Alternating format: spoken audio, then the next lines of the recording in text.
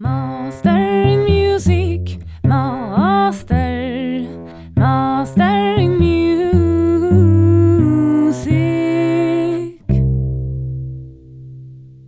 Happy New Year, Mastering Music listeners! I hope you had a great start on your 2019.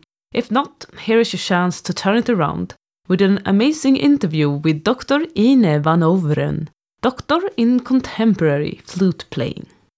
This unusual flutist has dedicated her life to the modern art.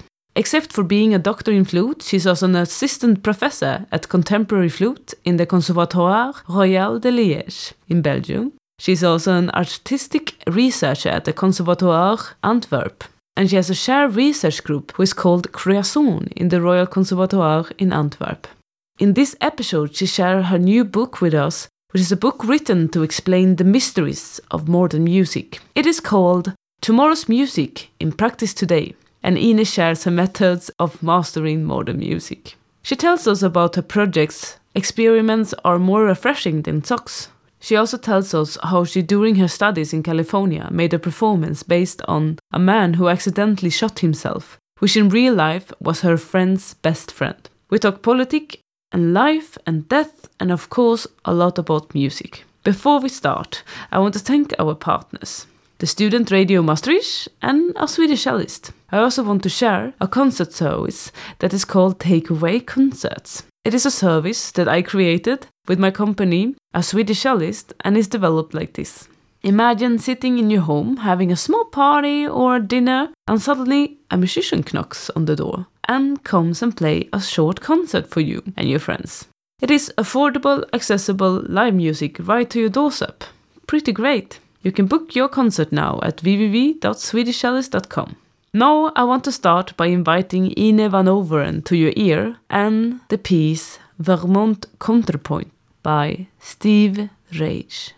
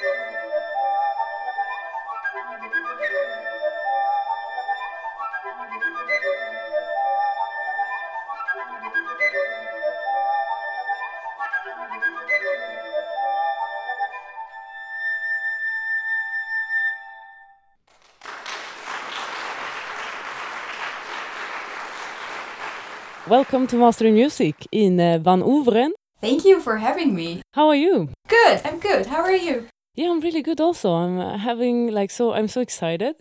I'm in the Ine world because I've been researching a little bit about you, and I'm really excited, but I think you're such a cool girl or woman. You're not a girl anymore. Woman. You're born the same year as my sister, so I was like, oh, an 86er. I'm an 80s girl. Yeah, and I mean, you are so young and you achieved so much. Wow. Yeah, well, some people tell me that. I don't always realize that because you're just in the flow of hopefully getting some money to live, and sometimes things work out. And yeah, I guess so. It's been quite rich already, so I'm grateful for that. So do you have any tips for achieving a lot of things in early years? Yes, be difficult. Yeah. People always told me that I had a very particular or difficult character. Well, it was never on purpose, of course, but I think that kind of shapes your personality in always wanting more. Whenever I was studying, I was looking forward to when it was finished. And when it was finished, like, no, it's not good enough. I need to have that, and then it will be good.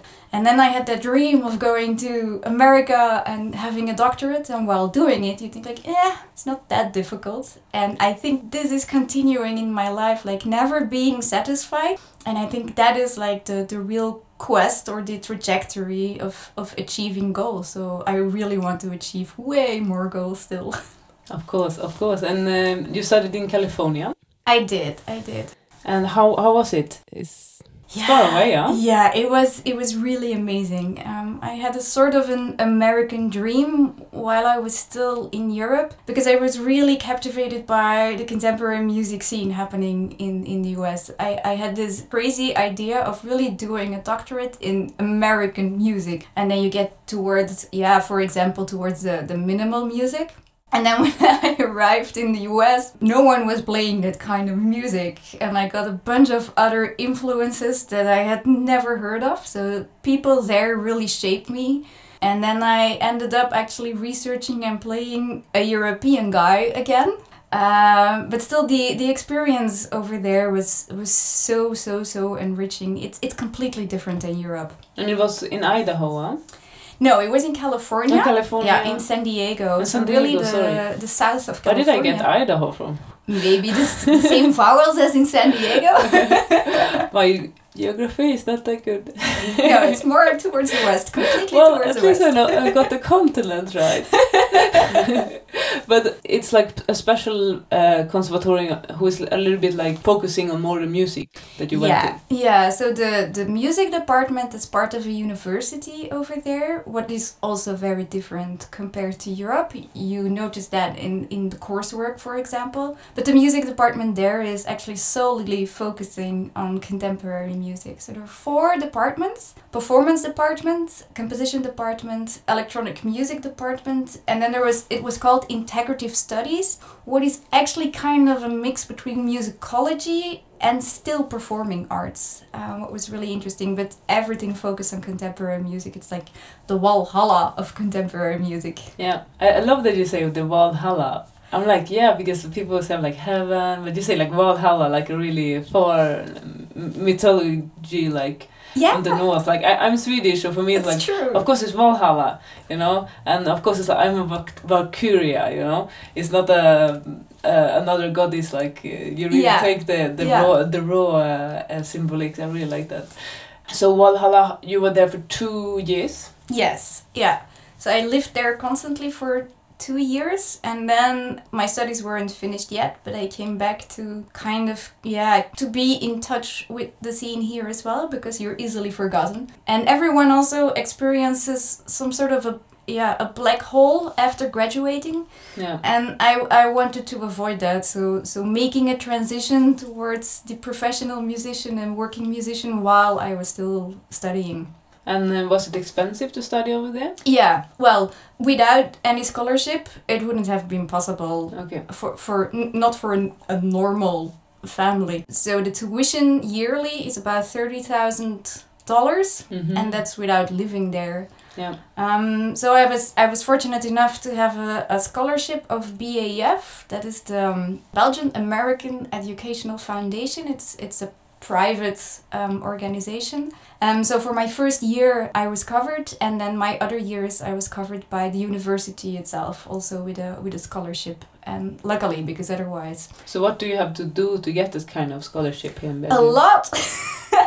I was surprised by it. A lot of tests and interviews and auditions. So the normal stuff for musicians is an audition and an interview, but also to study at a university and to get a degree in graduate school. So that is a master, a doctorate or a postdoctorate. You have to have some sort of general skills as well. So I had to take an English test, what is normal, but then also the GRE test. And I was looking to it as a graduate test, and I had to revise all my mathematical lessons from high school again.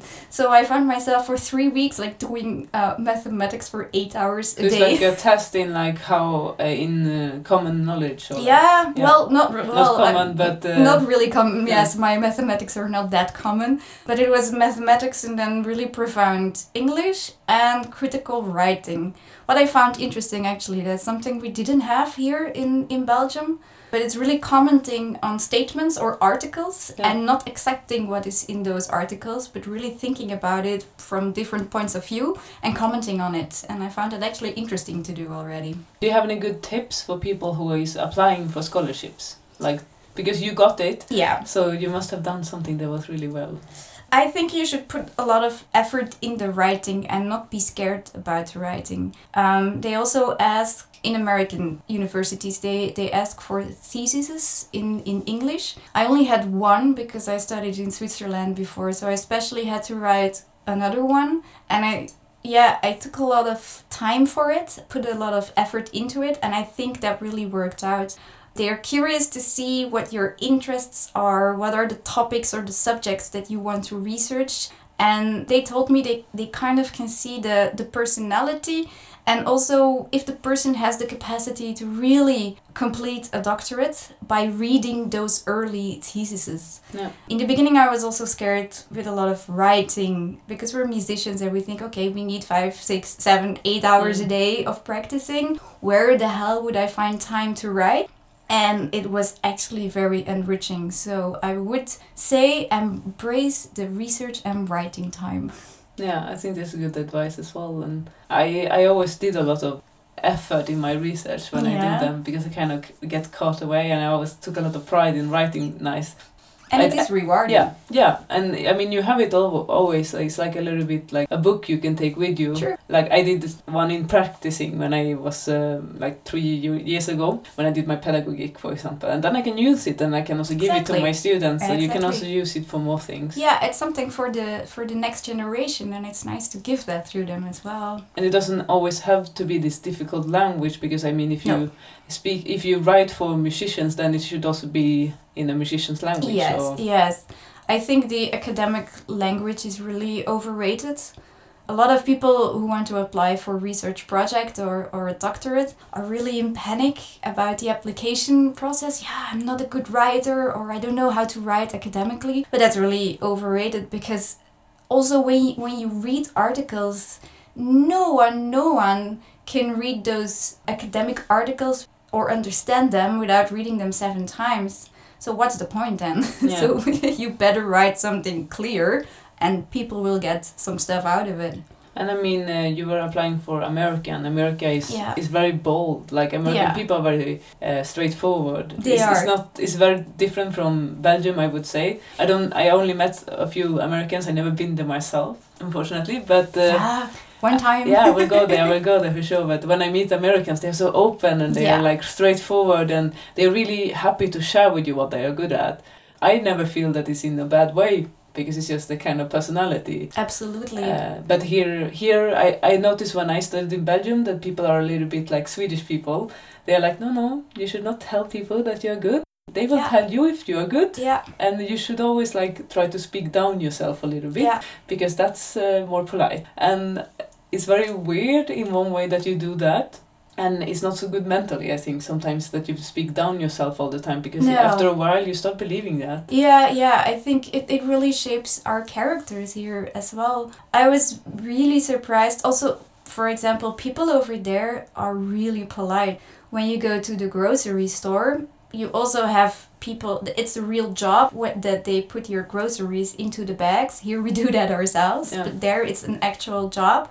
But they talk to you constantly. And I wasn't used to that, standing at the grocery store at the cashier and then she was asking me, hey, how are you doing? How is your day? And I was really shocked by that in the beginning because, especially in, I don't know if I can say that, especially in Belgium, but I experience it like that. We're not the most polite people. And sometimes it's out of fear or shyness or maybe modesty, but actually it makes your day when people are so friendly, and I miss that from California actually. Yeah, I think it's a little bit similar in Sweden. Like if someone would do that, they would be like, what's wrong with you? Yeah. Why are you talking with me? It's so shocking, like, I don't know you, why are we having a conversation? So sitting next to someone in the bus, like, what? There's a lot of seats, why are you sitting next to me? Like in America, like, I thought I could talk to with you. They do that constantly. Yeah, it makes life lighter, I think. And was it expensive living there, or is it the same as Quite. here? Or? No, it's quite expensive. The south of California is expensive, the region itself.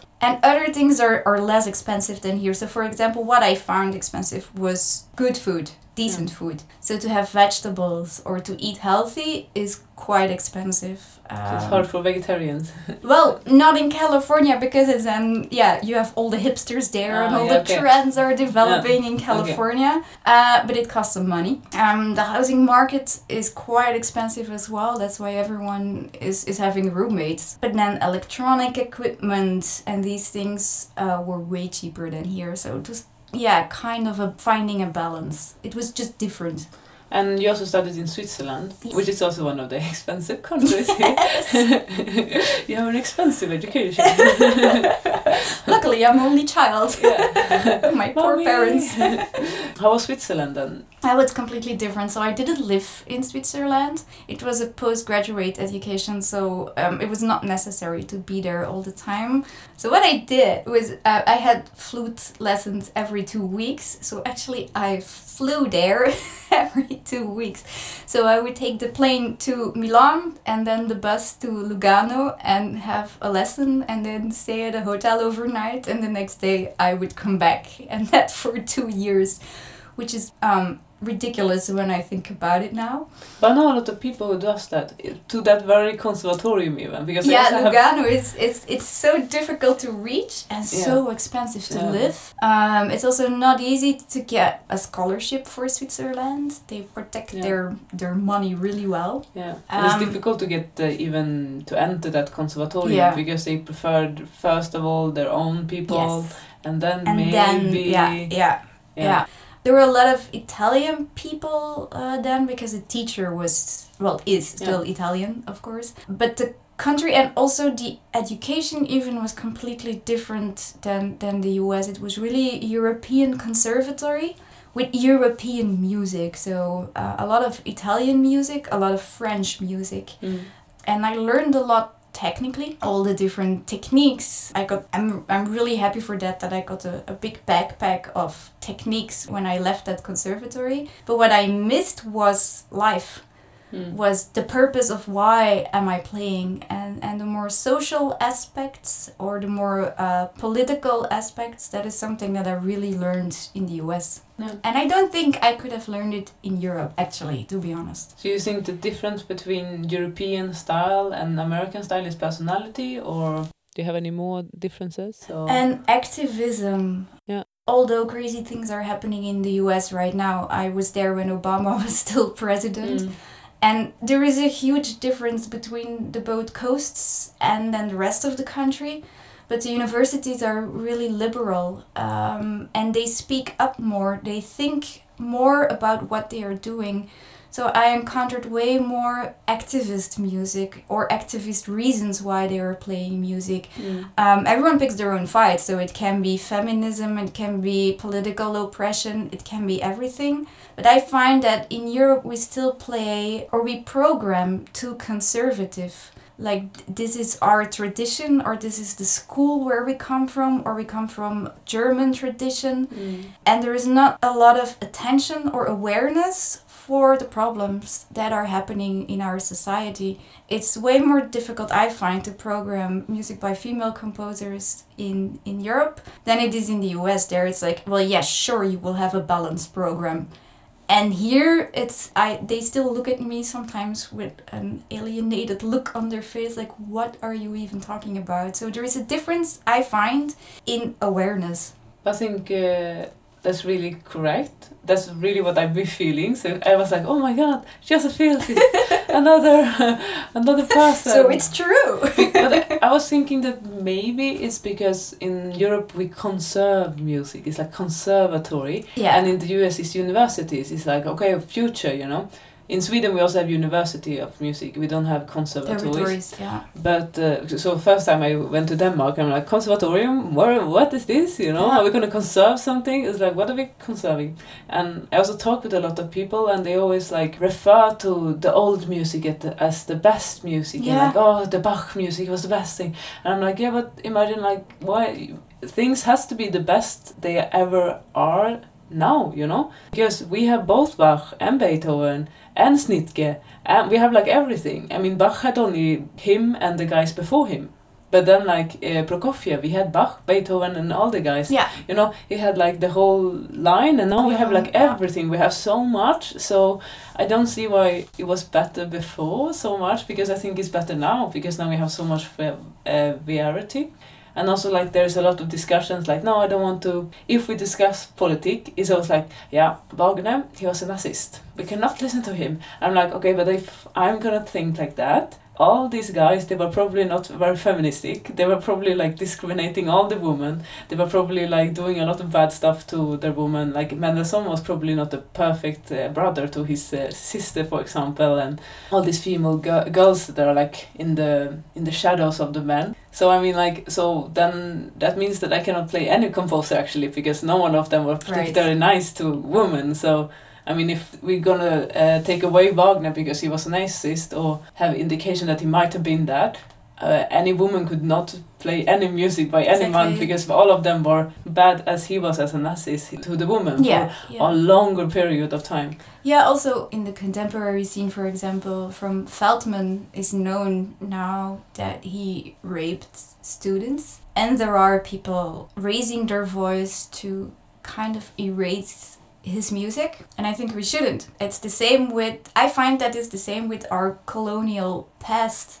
That's dark part of our history, but we should not erase it, because then we forget it, and then you don't see the bad things, and you can't make it better either. The Colonial Museum, the Africa Museum in Brussels, reopened, and there is a statue of the king at that time, Leopold II, who did some really awful stuff back in Congo. And there are then voices for tearing down the statue or not. And the statue is still there, but with a very critical text.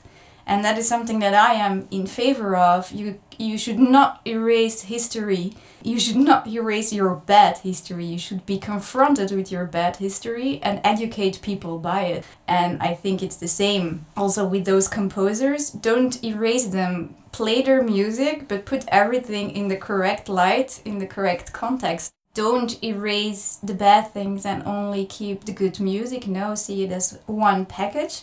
And still play the music and still value the music of those people. But when you're passing it on onto your students or onto a next generation, also tell them what those people were. And I think that's necessary for avoiding the same mistakes all over again, generation after generation after generation. Yeah, it really enlightened me when I came to Belgium, because they had an expedition about exactly this kind of... They did a human zoo back in the days, like with black people, and then like the white people could come and look at them like they were animals in the zoo. And there was this expedition they had in, for example, in Liège, where I studied in Belgium. And when I came there, I was like, what is this, you know? I never heard of such a constellation even. So I was like safe over in my country in Sweden, in the north. And I was like, I have no idea. It was so bad. Yeah. And then when I discovered it, I was like, wow, this is really important. And I didn't know this, you know. So yeah, if we just hide it, it's also like we repeat bad mistakes. Yeah. And we don't want to do that. So in order to learn, we have to analyze our mistakes and try to make it better. Yeah, and embrace those mistakes. Of course, you're ashamed of it, but shame is a good emotion because that is feeding your moral compass. Yeah. And we cannot change it, but we can learn from it. Change our decisions that we do now. Yeah. Wow, we're really in the deep talk here. Yeah, not really music, right? We are talking music also, but music is also used for a lot of things. And I mean, not all history is good. And that leads me to like what makes music, because a lot of people want to listen to music that makes them feel happy. And I would say that modern music doesn't have that goal, really. Modern music wants to express all the kinds of feeling that you have, not only the comfortable ones. So it's really, maybe that is one reason to why when my mother hears it, she's like, oh, I don't like this, what is this, you know? She had like Bartok viola concert, and she's like, he's sick in the head, and I'm like, but mother, it isn't written to explain something beautiful, it wants you to feel bad, that's the reason they are playing it. So what do you have to say about modern music and this kind of feelings? Because people can be really upset when they leave a concert. A concert, yeah. I think in contemporary music that happens even way more often. Yeah, I think that's a really good thing. As long as you evoke a reaction from your audience, the music mattered. And if that reaction is very emotional, or they feel really happy afterwards, or they think about the subject, because a lot of concerts are always curated, are also curated towards a specific goal, like politics or political oppression or feminism or racism or whatever. And when people reflect on what they've heard and seen, that's the goal of music, that's the goal of performance. I always see it as a societal mirror, and that societal mirror is not a reflection of reality, but you see your own reflection in it, and it's subjective. So it's your own subjective thinking on reality, and that's what music and concerts are as well. It's a representation of society, but of course with a subjective side to it as well. But when people leave a concert hall and feeling a little bit uncomfortable or not really know what they've heard or experienced or seen, I always think that's a good idea, because a week later they're still thinking about it, and then music really has a purpose. We always said at UCSD, we have some really, really ballsy women teaching there or completing their PhD. And Fernanda Navarro, she's one of my friends. She's a Brazilian composer, very activist, very confrontational, so she will never keep her mouth shut. But that's good, and she refuses to write beautiful music, because that's not necessary, because you don't think about beautiful music. She finds that kind of superficial. And she always digs deeper and deeper, and she writes really raw music, but really meaningful music. And in the beginning, reactions are like, I don't really know what this is. And then after a week, those same people come to you like, yeah, that really changed my view on it. And I think that's important in music. And what would you, like, we probably have some listeners who is wondering now, what is modern music? Can you give us a definition of it? Well, there is no such thing as the contemporary music. Because we have to wait like some 100 years until we can get a clear picture of what is happening with the contemporary music. Yeah, and I'm not even sure that the clear picture will arise from this time period. When we look to the past, when we look to history, like the Middle Ages lasted for like about 10 centuries, and then Baroque music was 150 years, and it became shorter and shorter and shorter. And what we see in the 20th century, I think that is related to technology as well. Individualism is rising, especially now with internet as well, where places like Haiti were very exotic at the beginning of the 20th century. Now you just Google everything and you see, oh, that happened in Haiti. So you can travel everywhere just behind your computer, and composers also do that. So sometimes I find it disturbing not seeing real movements anymore. Like the Dadaist movement, for example, I find it really strong from the beginning of the 20th century, and I don't think we are experiencing that anymore. Everything became way more individual. So that also makes it really hard to define what is contemporary music. Generally speaking, modern music is classified as music from the beginning of the 20th century until about 1975, and then contemporary music is from 1975 and so on. But there are a lot of styles and a lot of movements. There is for example, the new complexity. What was developed around the 80s, and those were mostly the male composers in Darmstadt, were real avant-garde again, and they were writing very complex with a superimposition of parameters. Now it's politically incorrect to say new complexity. You have to call it the so-called new complexity. But then there is also minimal music, what was happening in New York, or the New York School. So there's so many different styles and elements happening at the same time that it's really difficult to define. But contemporary music is made by composers today with means of today. So they use a lot of new media, a lot of new technology, but they also search for the limits of the instruments and of the performers themselves as well. A bunch of techniques we call the extended techniques, and those are techniques that are everything but normal playing on the instrument. That can go really, really far. And what is happening now, I think you can call a new movement a new discipline. It started with Jennifer Walsh. She wrote a manifest about it, and that's with really theatrical music, with a lot of theatrical elements, sometimes no music at all, or a performer that is acting instead of playing an instrument. So they're looking for honesty and sincerity inside the performer, without the superficial training of a trained instrument. But at the same time, you still have people writing minimal music and electronic music and new complexity music and everything.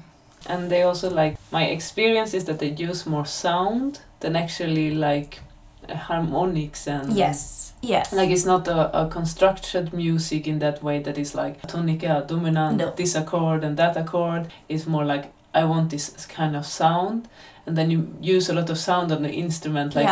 If you will describe it, you will use your bow on the cello to make a scratching sound, instead of playing a normal note that is ba. So you are using the whole instrument instead of only the strings on it. So exactly. And there is no real horizontal structure as we know it, and there is no real vertical structure anymore as we know it. So it's really looking for sound and the meaning behind that sound, the affect, what can I express with that sound, that squeaking sound that you were mimicking on the cello, for example, that can really shock people, and that's then the intention. They want to shock people. Something that I get a lot on contemporary music is all those new techniques that are not notes and not rhythms and not pitches, is that really necessary? And I think it is, because otherwise I think music could become too objective nowadays. We've seen the trend in the 50s with serialism. We've seen the trend with new complexity in the 80s, that people are composing with algorithms, so very mathematical. And if you then only have rhythms and pitches, real notes, it becomes very, very mathematical, very analytical. But by choosing those sounds, those techniques, you actually put musical meaning behind that algorithm, and that shapes those pieces, and I believe it puts those pieces on another level because of it. And I just got a thought here when you were talking. If we start with Palestrina, who was one of the first guys that we learn about in the conservatorium, because he had 1 million rules for how to compose. We call it contrapunkt in Swedish. I think, it's okay in English. Contrapunt. Contrapunt. So then you have to learn so many rules, and then you're I don't know if I can write this rule. And then so it really drives you mad. And then we get more and more free, and now it's escalating. So now it's do whatever you want, but it has to have a meaning. So we do more artistic music than craftsman music, because I always like to divide a musician in a craftsman who is playing an instrument, who is working in one way, and then an artist who is trying to create something. And those two has to live in symbiosis, sort of. And sometimes you are better at one thing than the other, so you always have to work on that. So now it's super free, and it's more about sound, and maybe in the future we will be back to the Palestrina way, because it always goes that in the history, wow, and then and then you go back again. I regret, now we need to change again. I find it difficult to imagine. We did it, well, it's not we did an experiment, it's just people know this. Try to imagine architecture in the future, and you get some crazy ideas. There are people making houses way high in the sky. Or try to imagine future fashion. And then you get those silver suits and a little bit like a spaceman. But then try to imagine future music. No one can tell what it is. We don't have that oral imagination that we have with visual imagination. For example, when you take the movie Back to the Future, it was from 85, and Marty would go to 2015.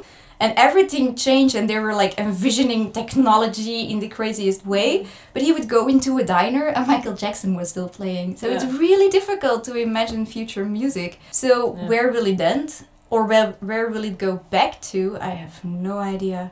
I can't see real tendencies at the moment. Every composer that I work with is so individual and so different that it's hard to see what a generalization can be, or maybe that is just a characteristic of living in your time, that you cannot see the bigger picture because you're involved with it. I think it's really great because composition, if you like look up the word, like our composition teacher had me do, it's like, what is composition? What is a composition? And it's actually organized sound.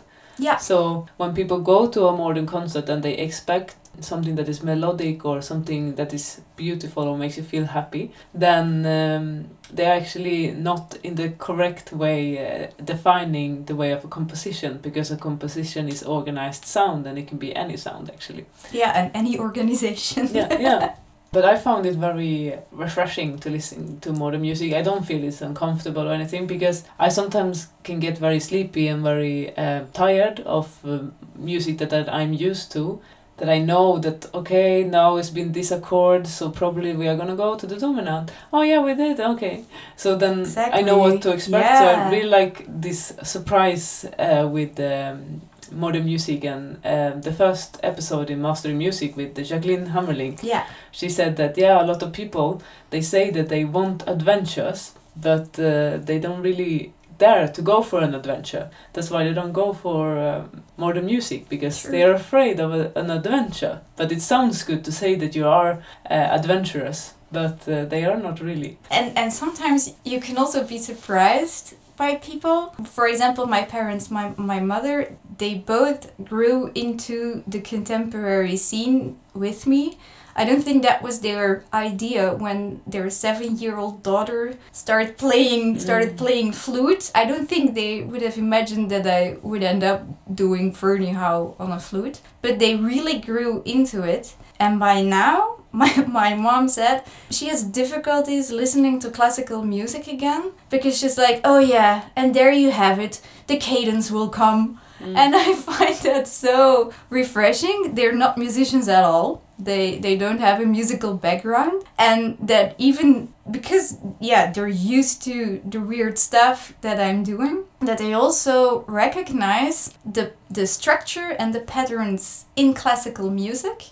But that is because they've heard something else, and now they find that that's not really adventurous. Well, and it's really great to see how they embraced modern art, modern music, modern visual arts, just by taking that jump, by being brave to be adventurous. Like, okay, this is not what normal people do, but let's go to a contemporary music concert.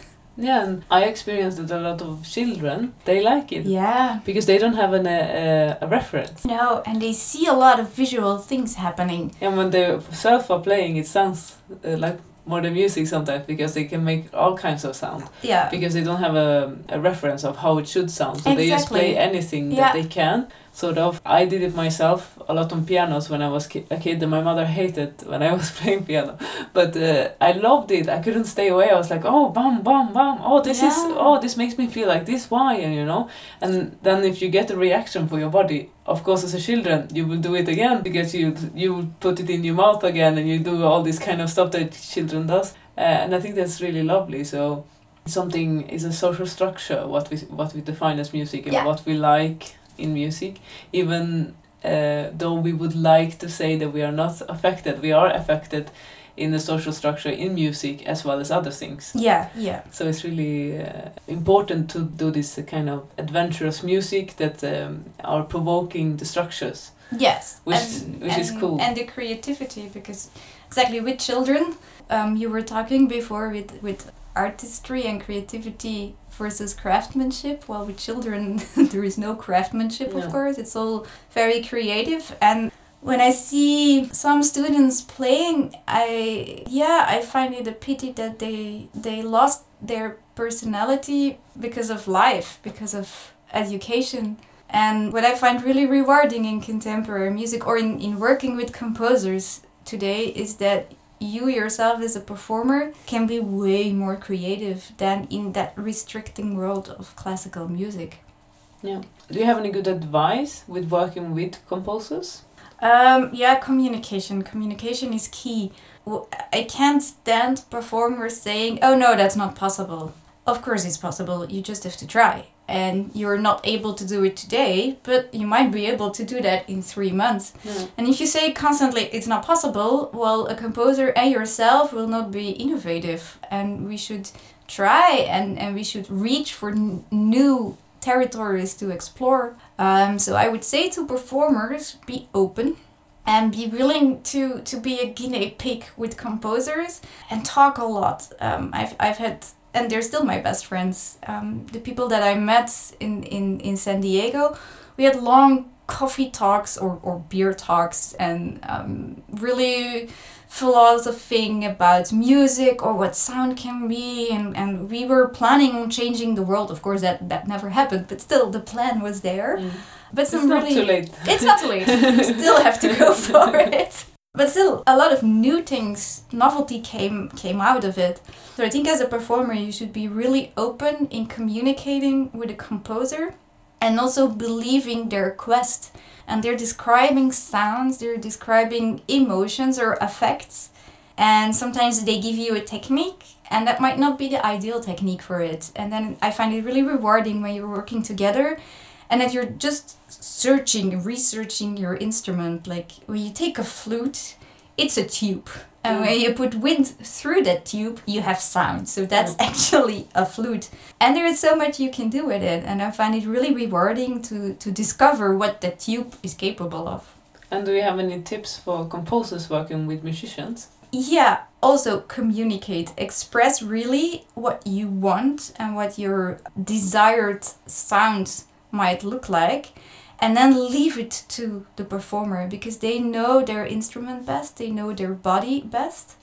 And when you see that a performer is not open enough, talk with them. It never helps to say like, that is not what I'm looking for. But it really helps when you give them the background story. Where does it come from? Why do you want to write this? Where do you want to go with your music? And when your performer is really into that story as well, it makes it way easier for the performer to open up as well. So I think it's a correlation between the both of them, performer and composer, and openness and open mind and communication are really important. Yeah, I think that's one of the problems we have in general. Like if when a quartet doesn't work or you have a trio and you're fighting, it's because you have different communications. Yeah. And it's natural to happen because everyone is from a different place in the world, different languages. Like even in Belgium you have like 3 official languages. Yeah. So just to speak to your countrymen can be difficult. Yeah. So I think communication is so important. I think we should be more trained in it in school actually. Yeah. In how to work together with other people, like communication skills and group exercises, how to work with other people. Absolutely. There is a research field in feedback sessions. And there are videos on YouTube of that, and that's like how to deliver critique or some comments, but in a very proactive way. Nice. You know what they're called? I knew what they were called, but I don't know anymore what they are called. But you find it under feedback sessions. Yeah. What was really interesting. But then what is actually really, I find that is really lacking in our education at conservatories. And at universities I find it's better, but at the conservatory you go into your classroom and you do your scales and etudes and repertoire for 8 hours a day, and that's it. But you don't learn how to communicate or how to work or collaborate with people. And there is, at every conservatory, we have a composition department. But those students need to learn as well. And often they're just left there composing in an abstract way because they have no one to talk to. So they're putting things on paper and then they hope that it gets performed one day or for an exam. And then the result is completely different than what they had in their mind, but that's logical because they don't have the opportunity to work together, to collaborate. And that is something that I really want to see changed at conservatories. Yeah, I always got this like 10 emails the week of the composition exam. Yes. And I'm like, yeah, you know, this is very difficult stuff and I cannot just play it without practicing, and also I have my own exam. So I mean, like, I think they could do a course in playing modern music, and then that you play a composer's thing and you do an exam in that, so you actually collaborate, because now it's like put on over your head, like the last thing that you do, and you like do it half-heartedly because you don't have enough time to put yourself into it, and then it's like, oh, and then the result you feel bad because you didn't do a good job. Because I think like the key to to success is preparation a lot of times. If you come prepared to rehearsal, it's very rarely that you feel like shit afterwards. Yeah. Unless someone is really treating you bad. But if you're always prepared, I always have good experience when I'm prepared, and when I am not prepared, I feel bad. It adds stress also in your body. And I stress and... Yeah, that is something that needs to change. At the conservatory in Liège, it's better already, and that's really hopeful. There is more communication throughout the year already between composers and me at the moment, but I'm passing it on towards the students. Because you are a professor there. In Liège, yes. In the extended flute technique. Well, yeah, in contemporary flute, and which is really nice. So you have really great students. I heard their exam. It was top notch. Yeah, I was really so happy with what I saw because they developed their personality. We also thought like, okay, this is contemporary music. I don't want to see you on stage just dressed in black concert clothes. I was like, no. This is not the image. And then I always give them, before a concert or before an exam, I give them the exercise. Okay, and now you're going to think about your concept. What are you playing? What are you representing? How will you dress? What is your image? How will you come on stage? And they did that. And it was fantastic to see those young people develop in that way. You really see their personalities coming out, and they do crazy stuff by now, which is great. Also by the conservatory that they allow it. I also work at the conservatory in Antwerp. Yeah. And that is more a conservatory in a traditional way. So a lot of 19th century music. No contemporary department. But there you have like a creation group. Yes, that is so. There is a research group, so there is a research department in Antwerp, which is really great. We have a lot of research projects every year, but also doctoral students, so they stay a little bit longer. What is really nice to work with them. I liked your last project. Our festival. Yeah, with the socks. You have to tell about that. Well, so Creatie is a little bit the anarchist of the research department. And we focus on contemporary performance. And we will have our first research festival in December. It will not be a dry and dull research festival with only presentations, but I want them to get on stage and to experiment. So we will have open workshops where everyone can participate. There will be tryouts where the researchers have no idea what the result will be. There will be concerts. There will be a book launch. Of course, there will also be a reception. With your book. It will be my book. Because you already wrote the book. It's like, hello. Yes. Why wait until you're like 50? I can write one now. Yes. Maybe I should have waited until I was 50, but it would have become too big of a book then, so maybe it's good that I already did it. It's also like everything develops so fast, so... Yeah, and it was the end goal of my research project. I was researching how to implement contemporary music in a conservatory and what the difficulties are with students, or they're really scared a lot of times to play contemporary music, like, oh, my technique and my sound will go bad. No, of course not. And so I was researching like, okay, what are the problems? What are the problematic parameters? Actually, a method came out of it, and I was like, okay, I should probably write down that method, and that became the book. And the book is called? The book is called Tomorrow's Music in Practice Today, a practical guide towards deciphering contemporary music. Yeah. It's a very nice title. Well, it's especially to not talk about history, but to talk about present day and future. That's why I call it Tomorrow's Music.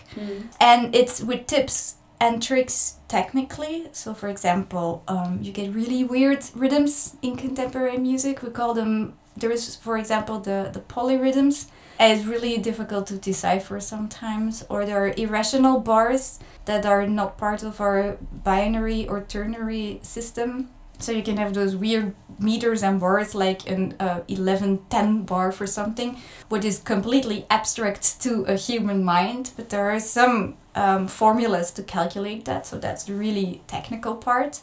But also how to prepare your score, because I work with a color code to make reading contemporary music easier and less of an effort. When you use color on scores, I find you don't need to read anymore, you just see it. And that reduces practicing time afterwards. I also color. I have a color scheme, but it's because I have dyslexia. So colors help then, yeah. Yeah, so even normal scores for me is like, makes me scared. But when I have the colors, my brain can see it. Yeah. And then I don't have to read it, so then I kind of know it. But no one told me that until I was like 25. So it's like, thank you. No, I understand. It's like, a teacher, she was like, yeah, but you have dyslexia, you cannot read music like everyone else, you have to have a system, you know. And she was also teaching Guildhall. Her name is Ursula Smith, so she gave me some methods, because there they have a lot of things for the dyslexia persons, like people with dyslexia, and more than 10% of the people in the conservatorium have dyslexia, so and no one cares about it, no one even talks about it. Like sometimes when I say it, people are like, don't tell. Oh yeah, it's a shame.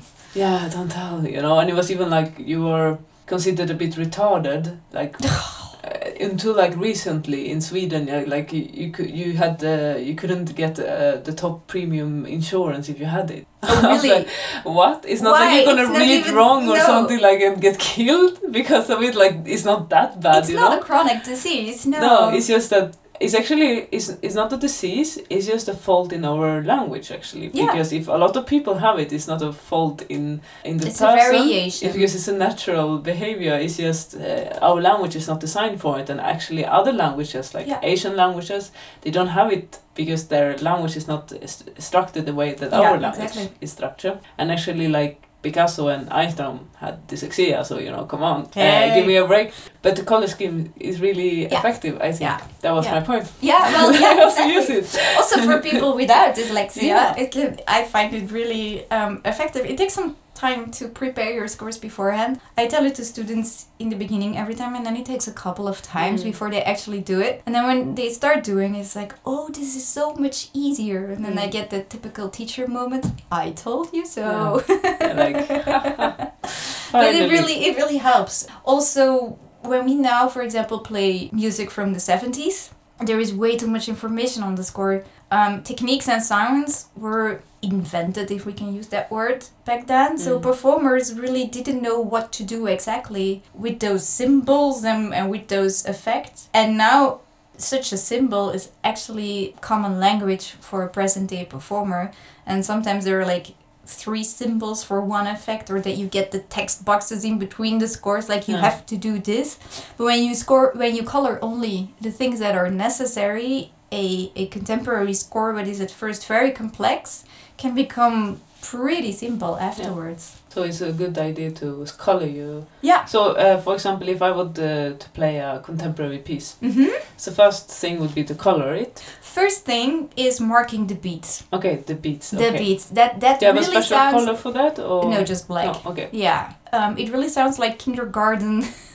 Put all the bars of the beats on your score, but it really helps. Even with conducting, those are humans as well. They can mess up as well. Yeah. But when you have that mnemonic visual on they score, mark so much in their scores. Yeah, they do. When they learn it too. Yeah. They do. So why aren't we doing that as performers? So first step is marking the beats, and then I start coloring the dynamics. Because that also can be very counterintuitive in modern music, in contemporary music.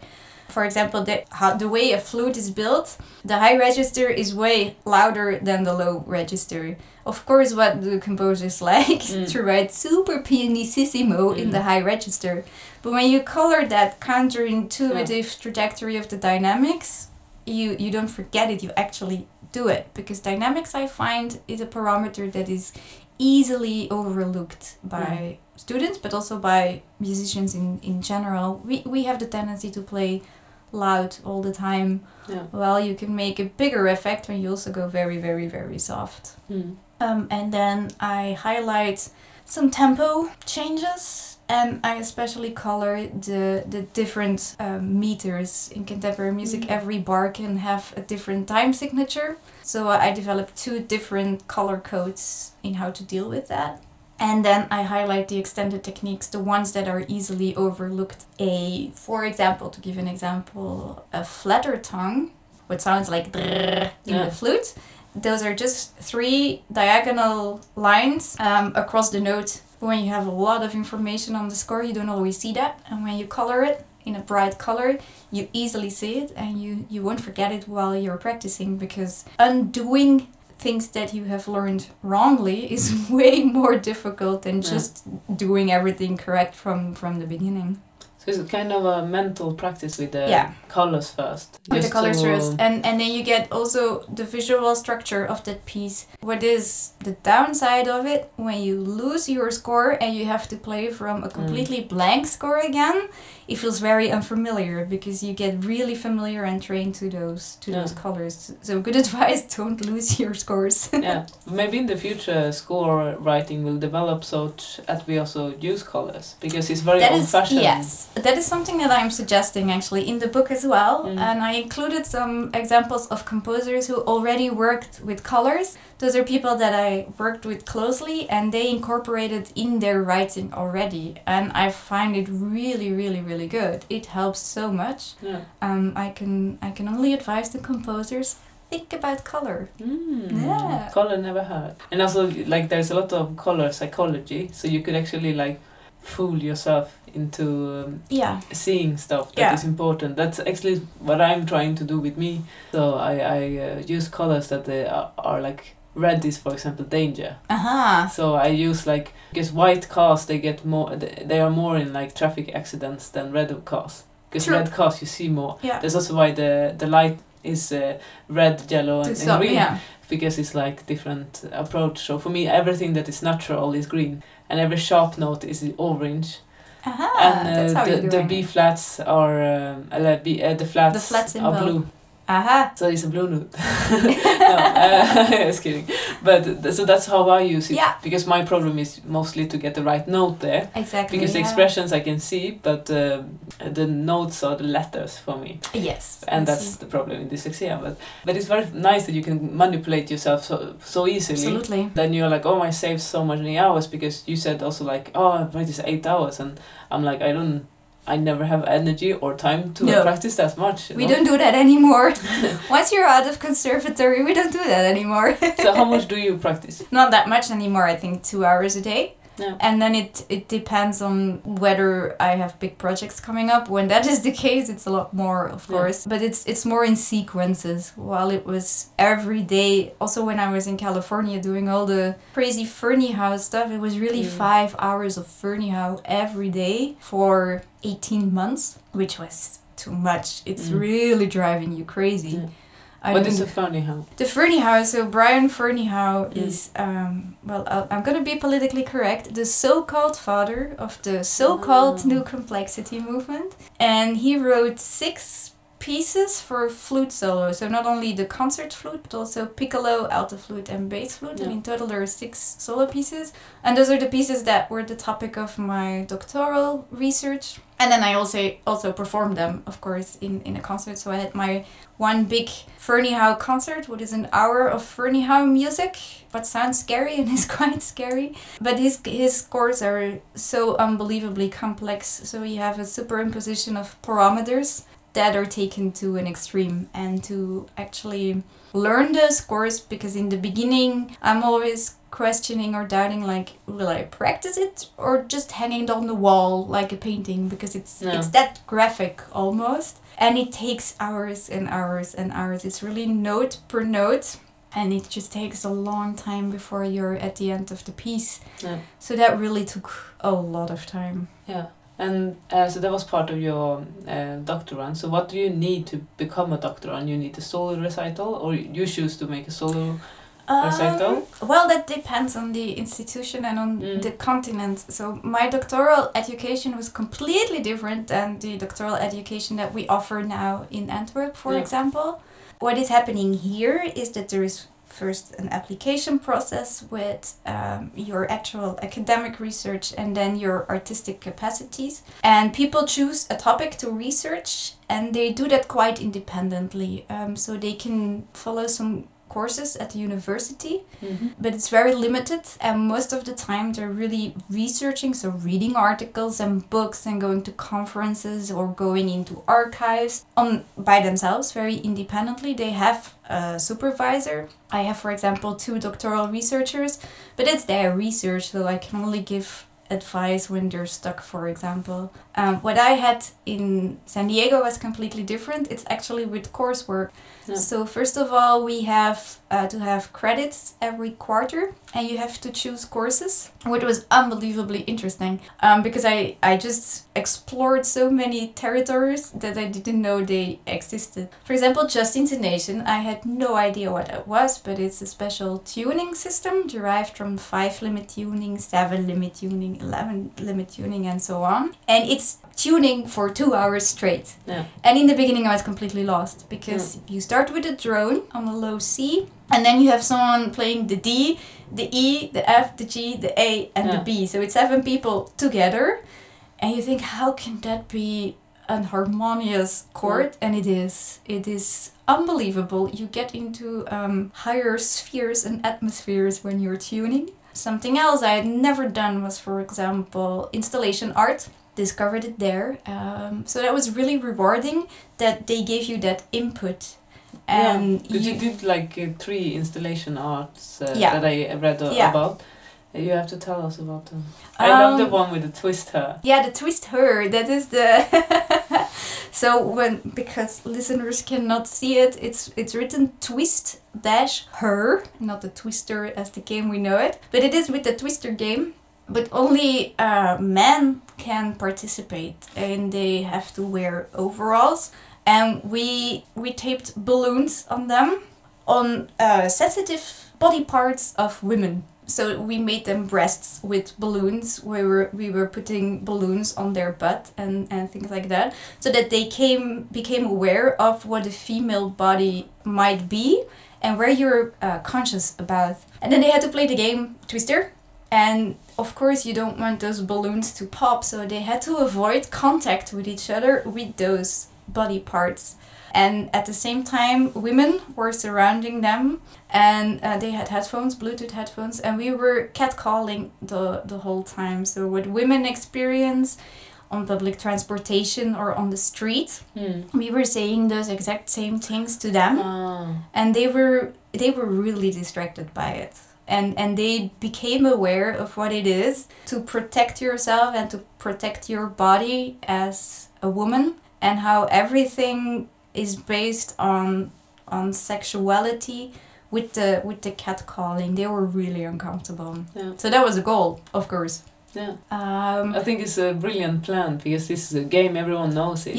And it's also when you play it, it's like different, because you play it with other guys and girls, and how you move, and it's a good symbolic there. I'm like, wow. And I love when you can put guys into the situation of a woman.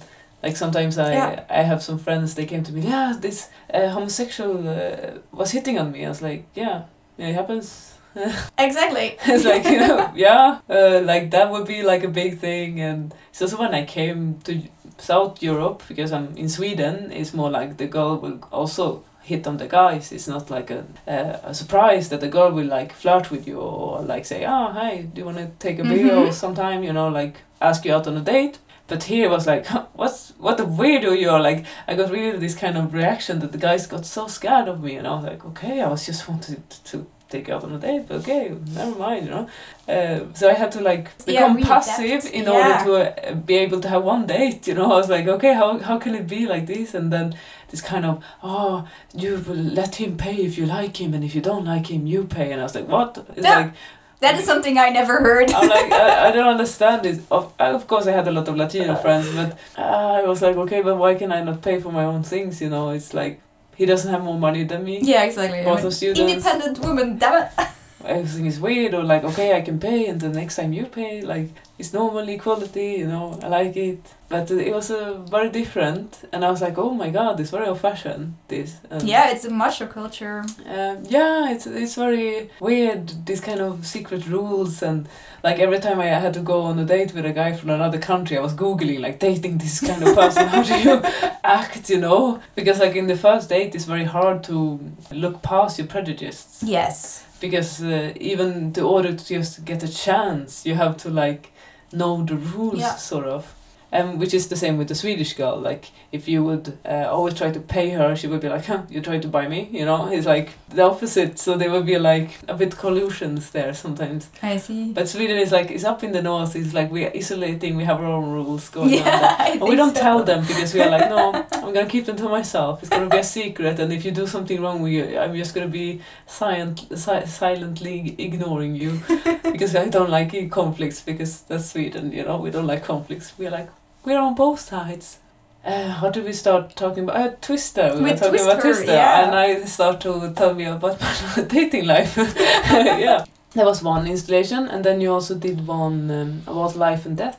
Yeah, there was a video installation where was a collaboration with a composer, artist-composer. He's actually more an artist who expresses himself through composition. I think that's a correct definition for him. That was with artist Bradley Scott Rosen, and we entered UCSD together. And the first quarter, that's a course, so it's obliged. The incoming composers have to write for the incoming performers, which is great because you get to know each other, you get to know your classmates. We had a fantastic year, so we still are best friends, although we all live in different places, but that's a connection that will never ever go away. And I had some really, really nice experiences, and one of them was with Brad. He was the first composer actually, because I came from Europe and I was used to also the conservatory life. Although it was in contemporary music, it was really the conservatory life. You have a stand with a score and you play what is on the score. And he was completely not interested in that. He was interested in the effects and the emotions, and he didn't care about an actual flute sound. He didn't want a flute sound. So for the first time, I had to go on stage and not play flute. I had to breathe. So you get those very uncomfortable breathing sounds where you inhale and then it sounds, because he wanted his definition, a sensual sound. But I was really shy in doing that in the beginning because I had never done it. So I had to start with like the things like that, starting music like that and doing that on stage. And that really, really pushed my performance boundaries. So I'm really grateful to him. And the big part of the piece is text. And text in my own language. So we talked about what he wanted to do. The piece is exactly about life and death. He witnessed one of his best friends shooting himself to death by accident. Wow. So he was, that friend of him was acting dumb and was playing and toying around with a gun. And of course accidents happen with a gun. And he was shot, he was killed.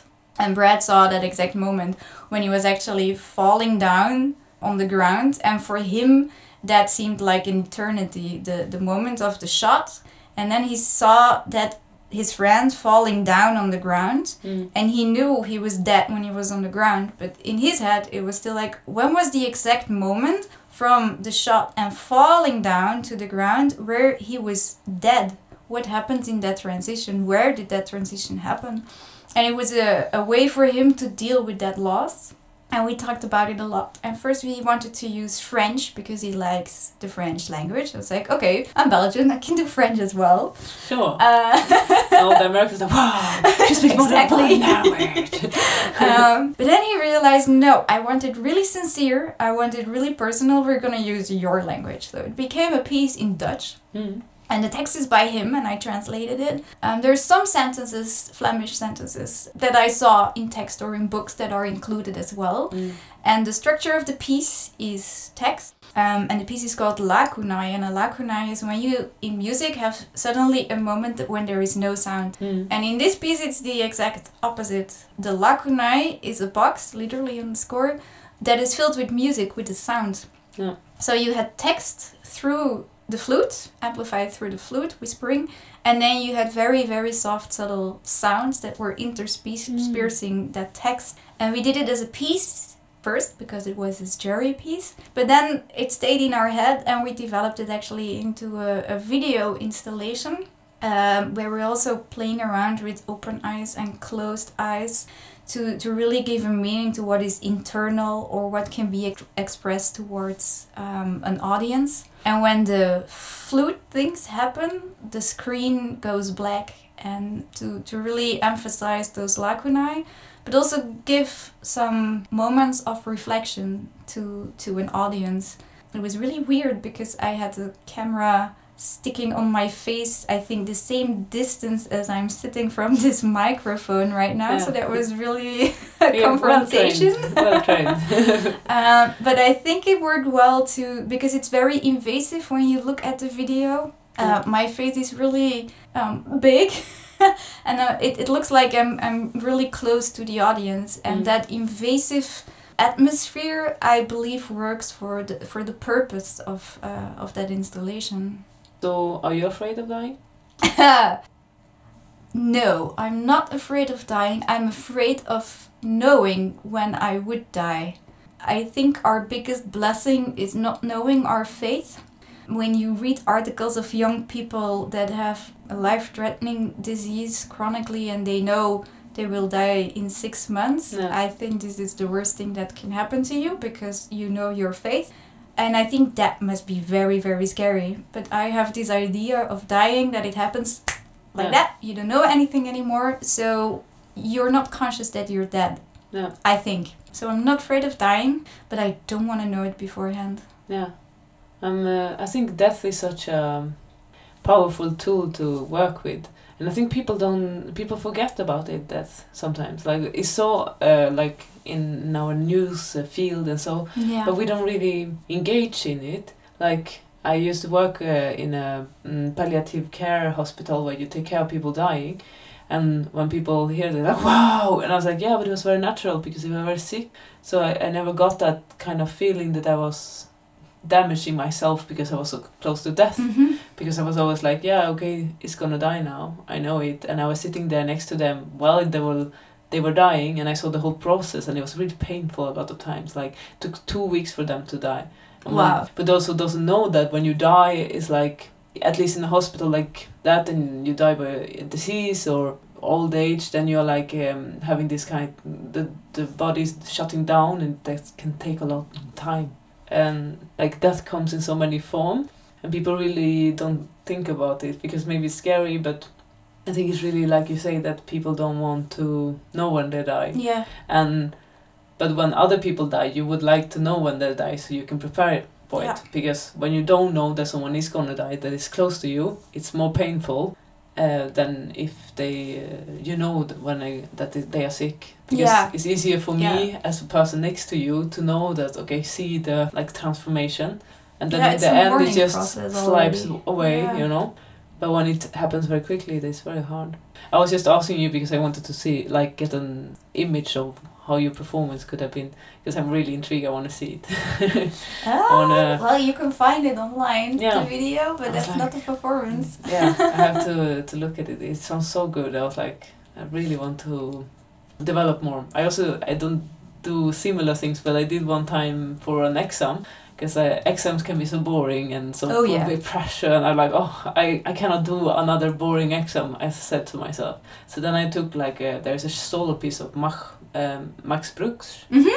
My sister, actually, she's very good at writing, so she made the text of when our grandfather died, because he got a heart attack on a boat, and he died in my sister's knee when she was only like 4 years old or something. Wow. Yeah, so she wrote the text about this, very poetic text. And it's not a masterpiece, but it's very beautiful and very pure. And because that is not like a Shakespeare piece, you can do something with it. Yeah. Because my teacher always said that if you have two things that are not masterpieces single, if you put it together with something, it becomes a masterpiece. Yeah. Because then it's like combinating each other, because you cannot have a very good text with very good music, because then it's two good things that will... It's a competition. Will take out each other. But when it's something... She also wrote it when she was 16. But it's a very beautiful text, and it really like moves me. So then I put it next to it. I got it translated to French, because I was doing the exam in French and they don't speak English. No, we know that in Liège. they refuse. So they could read the text. Yeah. In French to understand it, but they spoke it in Swedish. Okay. So I did it in Swedish, and they did it, and they could understand the text in French, because I didn't want to take away the pureness of the language. I'm not sure if I completely agree with that, because for me text can have meaning in two ways. When it is in a language that you understand, then you immediately get an objective idea of what is meant. So for example, when you hear the word table, you think of a table. Yeah. But when you hear something in a different language and you have no idea what the text is, I find that it leaves room for more imagination. Yeah. The reason why he used a Dutch text for this piece is because it was too personal. And he didn't want the audience to understand exactly what was happening. There were some parts in English, and that, because it was English, that becomes right into your face and very invasive suddenly. But the text, what was in my language, or in your case, what was in your language, you know what it means. And you search more expression and meaning behind it. And the way that you then perform it will guide an audience, but in an abstract way. And sometimes with opera, for example, I don't want to know the translation of the text, because it takes some of the imagination and actually the experience away. For me, at least, I like the secrecy or the mystery behind language.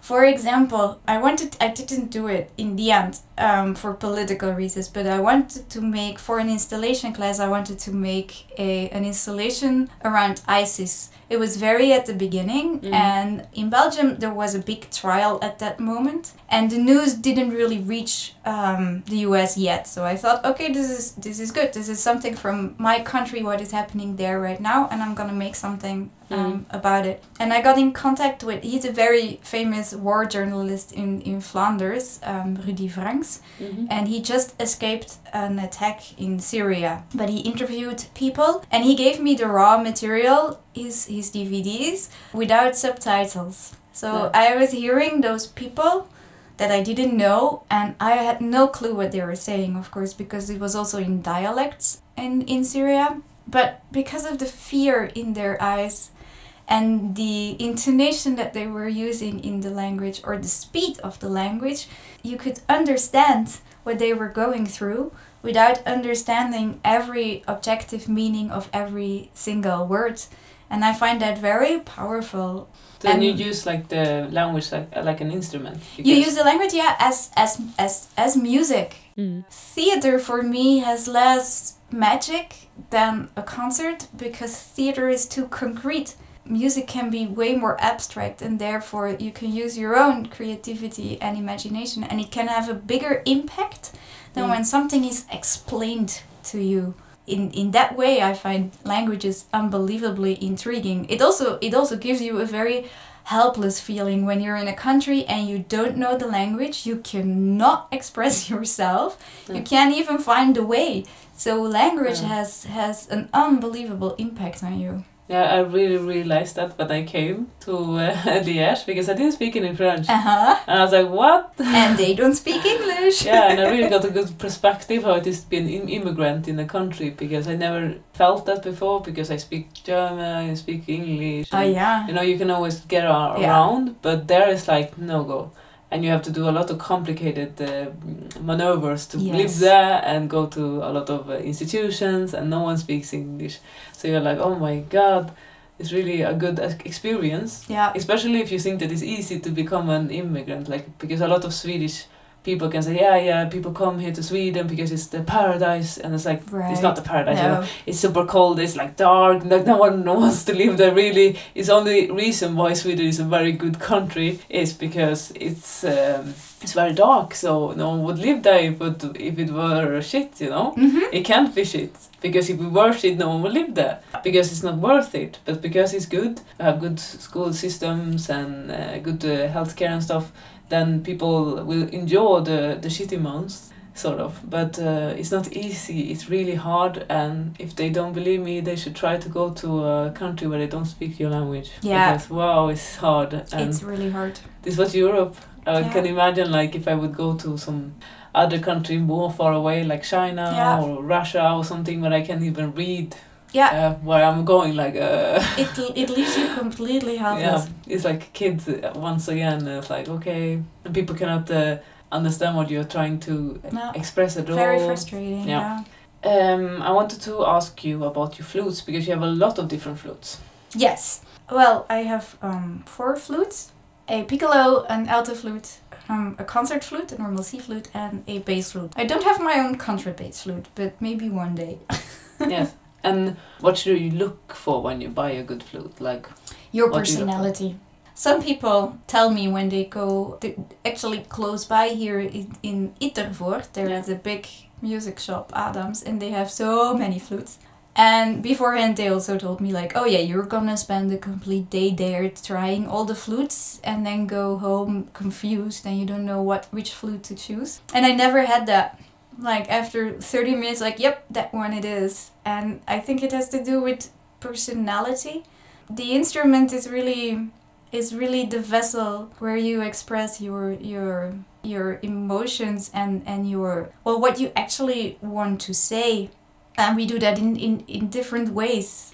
And it has to do with aesthetics. And my aesthetics for what a flute or how a flute should sound or what a nice flute sound is apparently always been different from what other people think how a flute should sound. And it was very frustrating when I was still at the conservatory. But because I knew what I didn't want, it becomes really easy to find and to discover what you actually want. Some people, you can go into the technicalities of like, oh, do you like a flute in silver or in gold or in platinum even, and everything gets more and more expensive. But I think you should go for an instrument and the sound of an instrument that really suits your personality. And I'm sure you had it with your cello as well. You know it when it's there. Well, I'm That's like you, the one. you know. After 30 minutes, I was like trying this super expensive instrument. Like, nah, do you have something else? And then like, yeah, I have this cello. It's a bit weird cello. No, it has very small F-holes, it's called. Kind of body is a bit, shady. It looks very weird, and all the instruments make sound like, oh, what is this? And I'm like, yeah, but it's been like this for a long time, so apparently it's working. And it has a great sound. It's like a Wagner cello I have. It's like a Wagner tenor or something. It's really powerful, like a lot of sound. It was powerful when I got it, but now it's even more powerful because I really like to play with a full body sound with my cello. I'm one of those guys who plays too loud, as we talked before. But I had to learn that I have to, less is more also. And this kind of stuff. I also learned that, but it's very nice that I also know how to play very loud.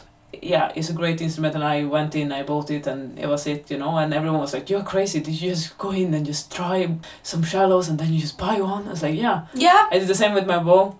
I was like 5 minutes, like, okay, good one, take this. And everyone thinks I'm crazy, and they are like, you're spending years, like I have friends, they spend like 2 years finding a cello. And I'm like, well, no. I want this one, yes please. Yeah, and it works. The same. And because it doesn't have a fancy name inside of it, I got it to a very good price, and my friends are spending and paying off cello debts for like the half of their life, and I was just lucky. Yeah. And no one complained about it so far, and I feel that it's fulfilling my needs. So exactly. I was lucky, so it's all opportunity, luck, and knowing what you want. Yeah.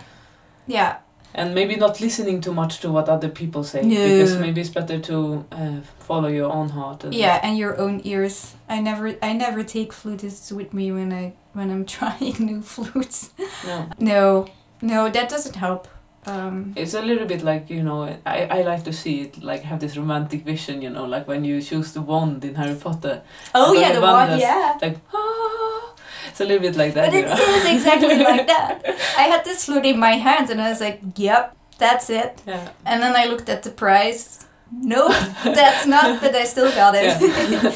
I sold some furniture and things like that. And yeah.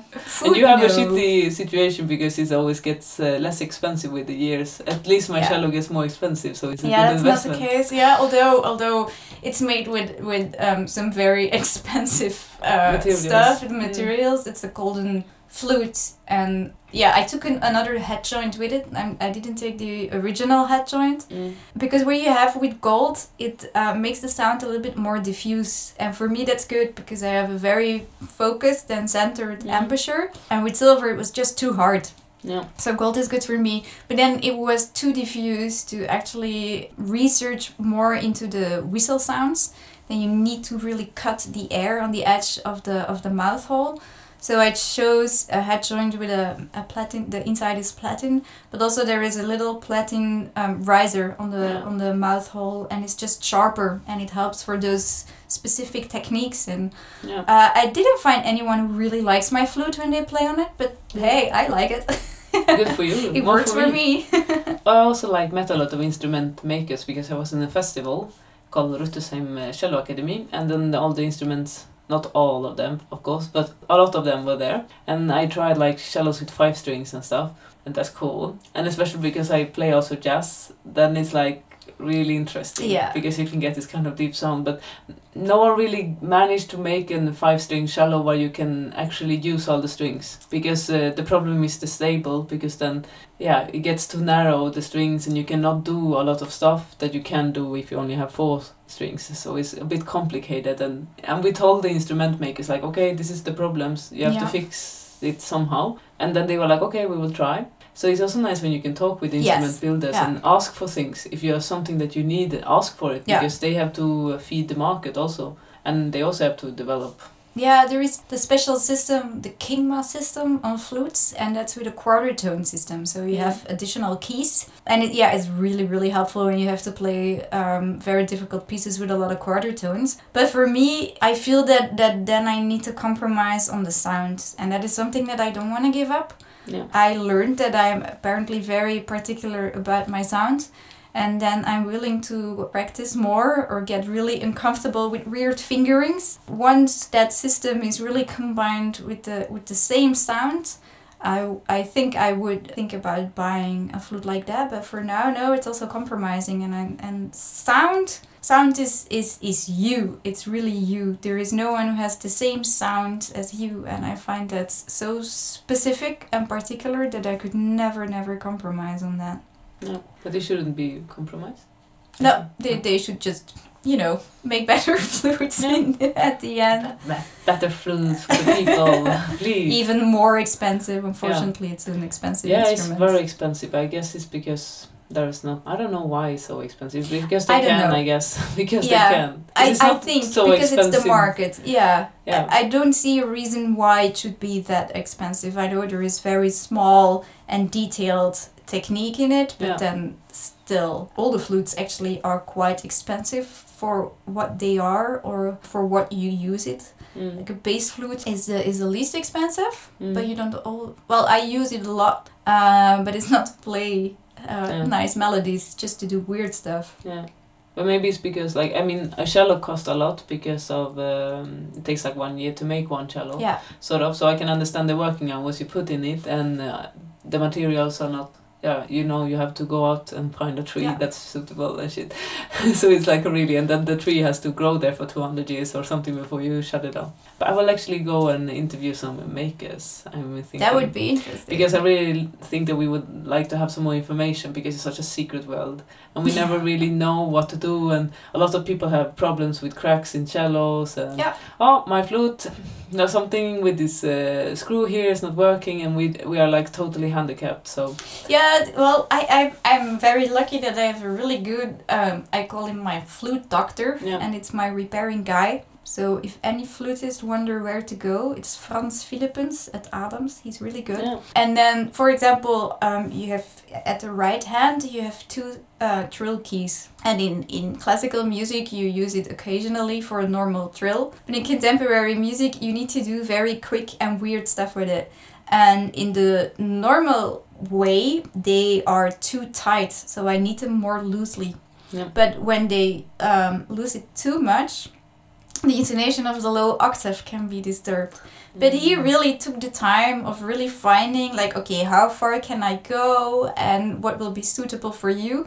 And he listened to what was necessary for me in my career, and he adapted towards it. And I think that's fantastic when you find someone that is taking care of the flute, but is also very open-minded to what is it what you really need. Yeah, that's really good.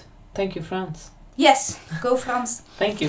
Okay, I'm gonna round up a little bit now because I've been torturing you for a long time.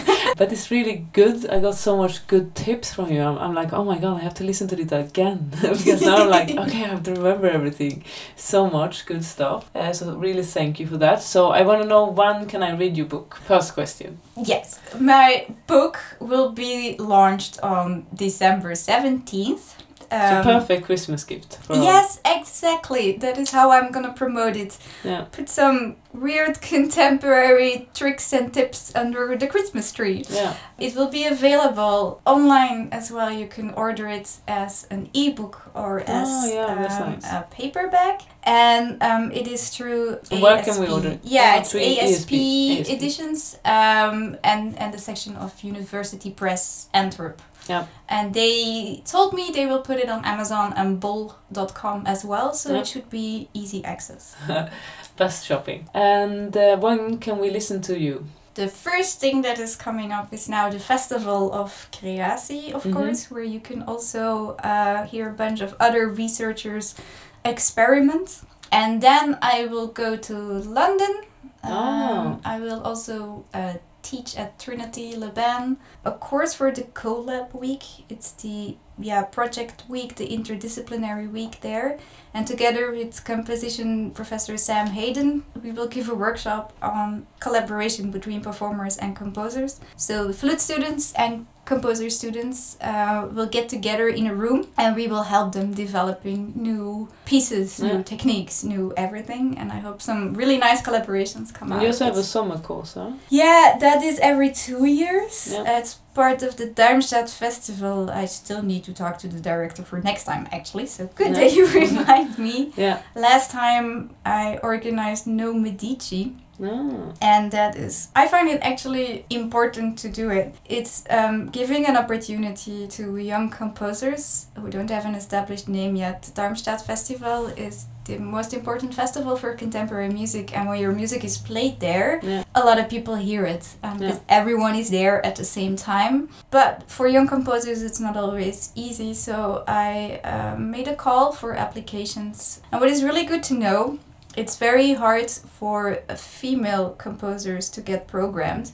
And when festivals organize an application, mostly men apply as well. But with this application, I have 3 times more female applicants than male applicants. So I was really happy. And I chose 5 composers. And we worked together in public all the time in workshops. And I had invited some of my friends who were visiting and are already established in their career to give them some tips as well. But everyone could come in, and they did. It was really amazing. Young people coming in and everyone just talking to each other like, wait, you know what, I would do that if I were you. Or someone else was saying like, this is interesting, but have you considered this thing? And it became something peer-to-peer.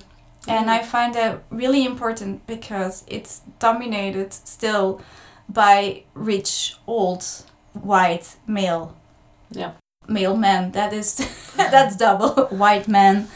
And at Darmstadt especially, there was a foundation that was only supporting young white men. I had a lot of trouble with them.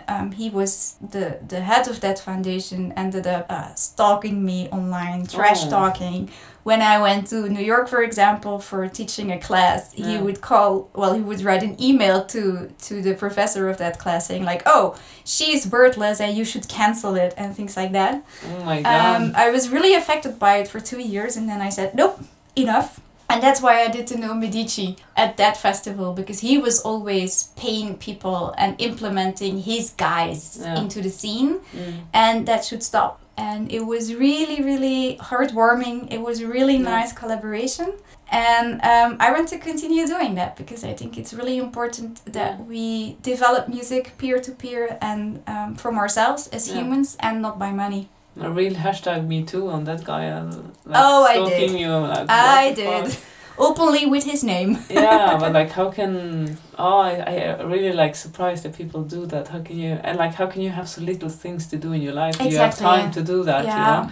I have hardly time to follow my friends. How can he have time to follow someone he hates? Well, he's like, 90 years old by now, so... How does he even know it works? I was surprised by that. I got like anonymous emails that were not that anonymous because I tracked down the IP address, but still for a 90-year-old dude to invest, actually, you should admire that. Yeah, it's like you have such a passion. Yeah. Unfortunately, it was not the right energy, but yeah. Anyway, yeah. Wow. But I think we made up for it with this No Medici project. It's a great way of fighting it. Yes.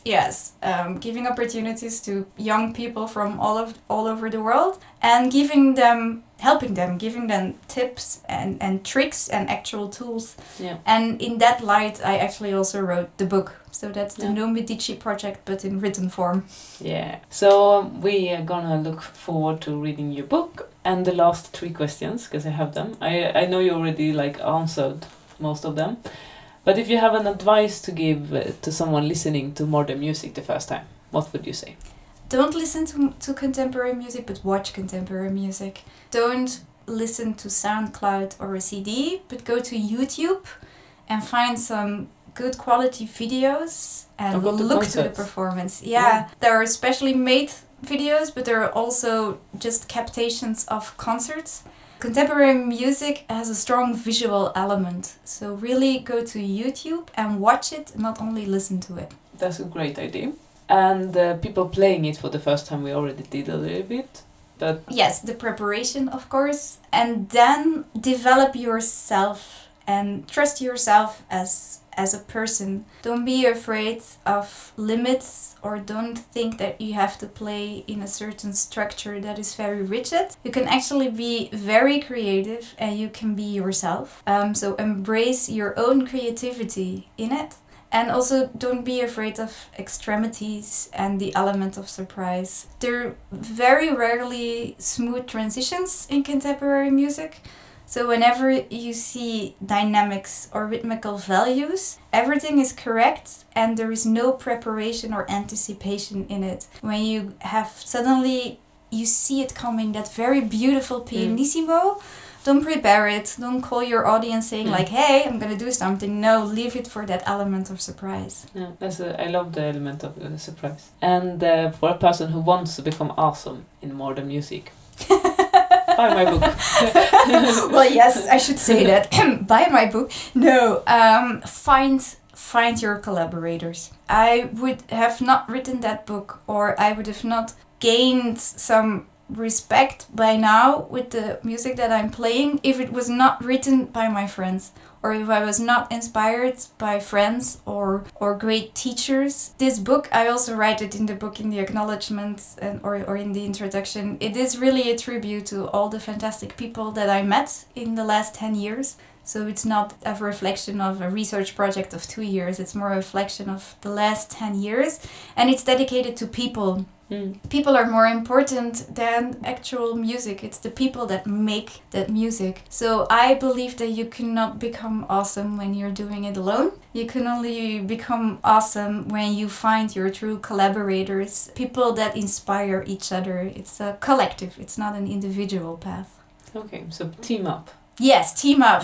Team up. Good. Thank you so much for joining. You're welcome. And I'm really looking forward to a future project. If so much happened till now, I can only imagine what will happen. So. Oh, let's hope. Where can we follow you? I have a website. Yeah. A nice one is in a... Yes, it's www.inevanhoeveren.com. Yes. It's actually a nice website, and I'm saying that because it's also not developed by me, but it's an awesome friend who made it. The photos are also by Tina Tallon. She is a composer. She's teaching in Boston electronic composition, but she's one of the greatest art documentation people that are out there. She makes the best videos, the best photos of contemporary musicians. So thank you, Tina, for that, for thinking of my publicity. And I would say go to Facebook and look for Creatie Artistic Research Group, and then you're also updated on what is happening in the artistic research contemporary scene. Yeah, that's great. We will do that. Thank you. And I hope you have a really good trip home. Thank you.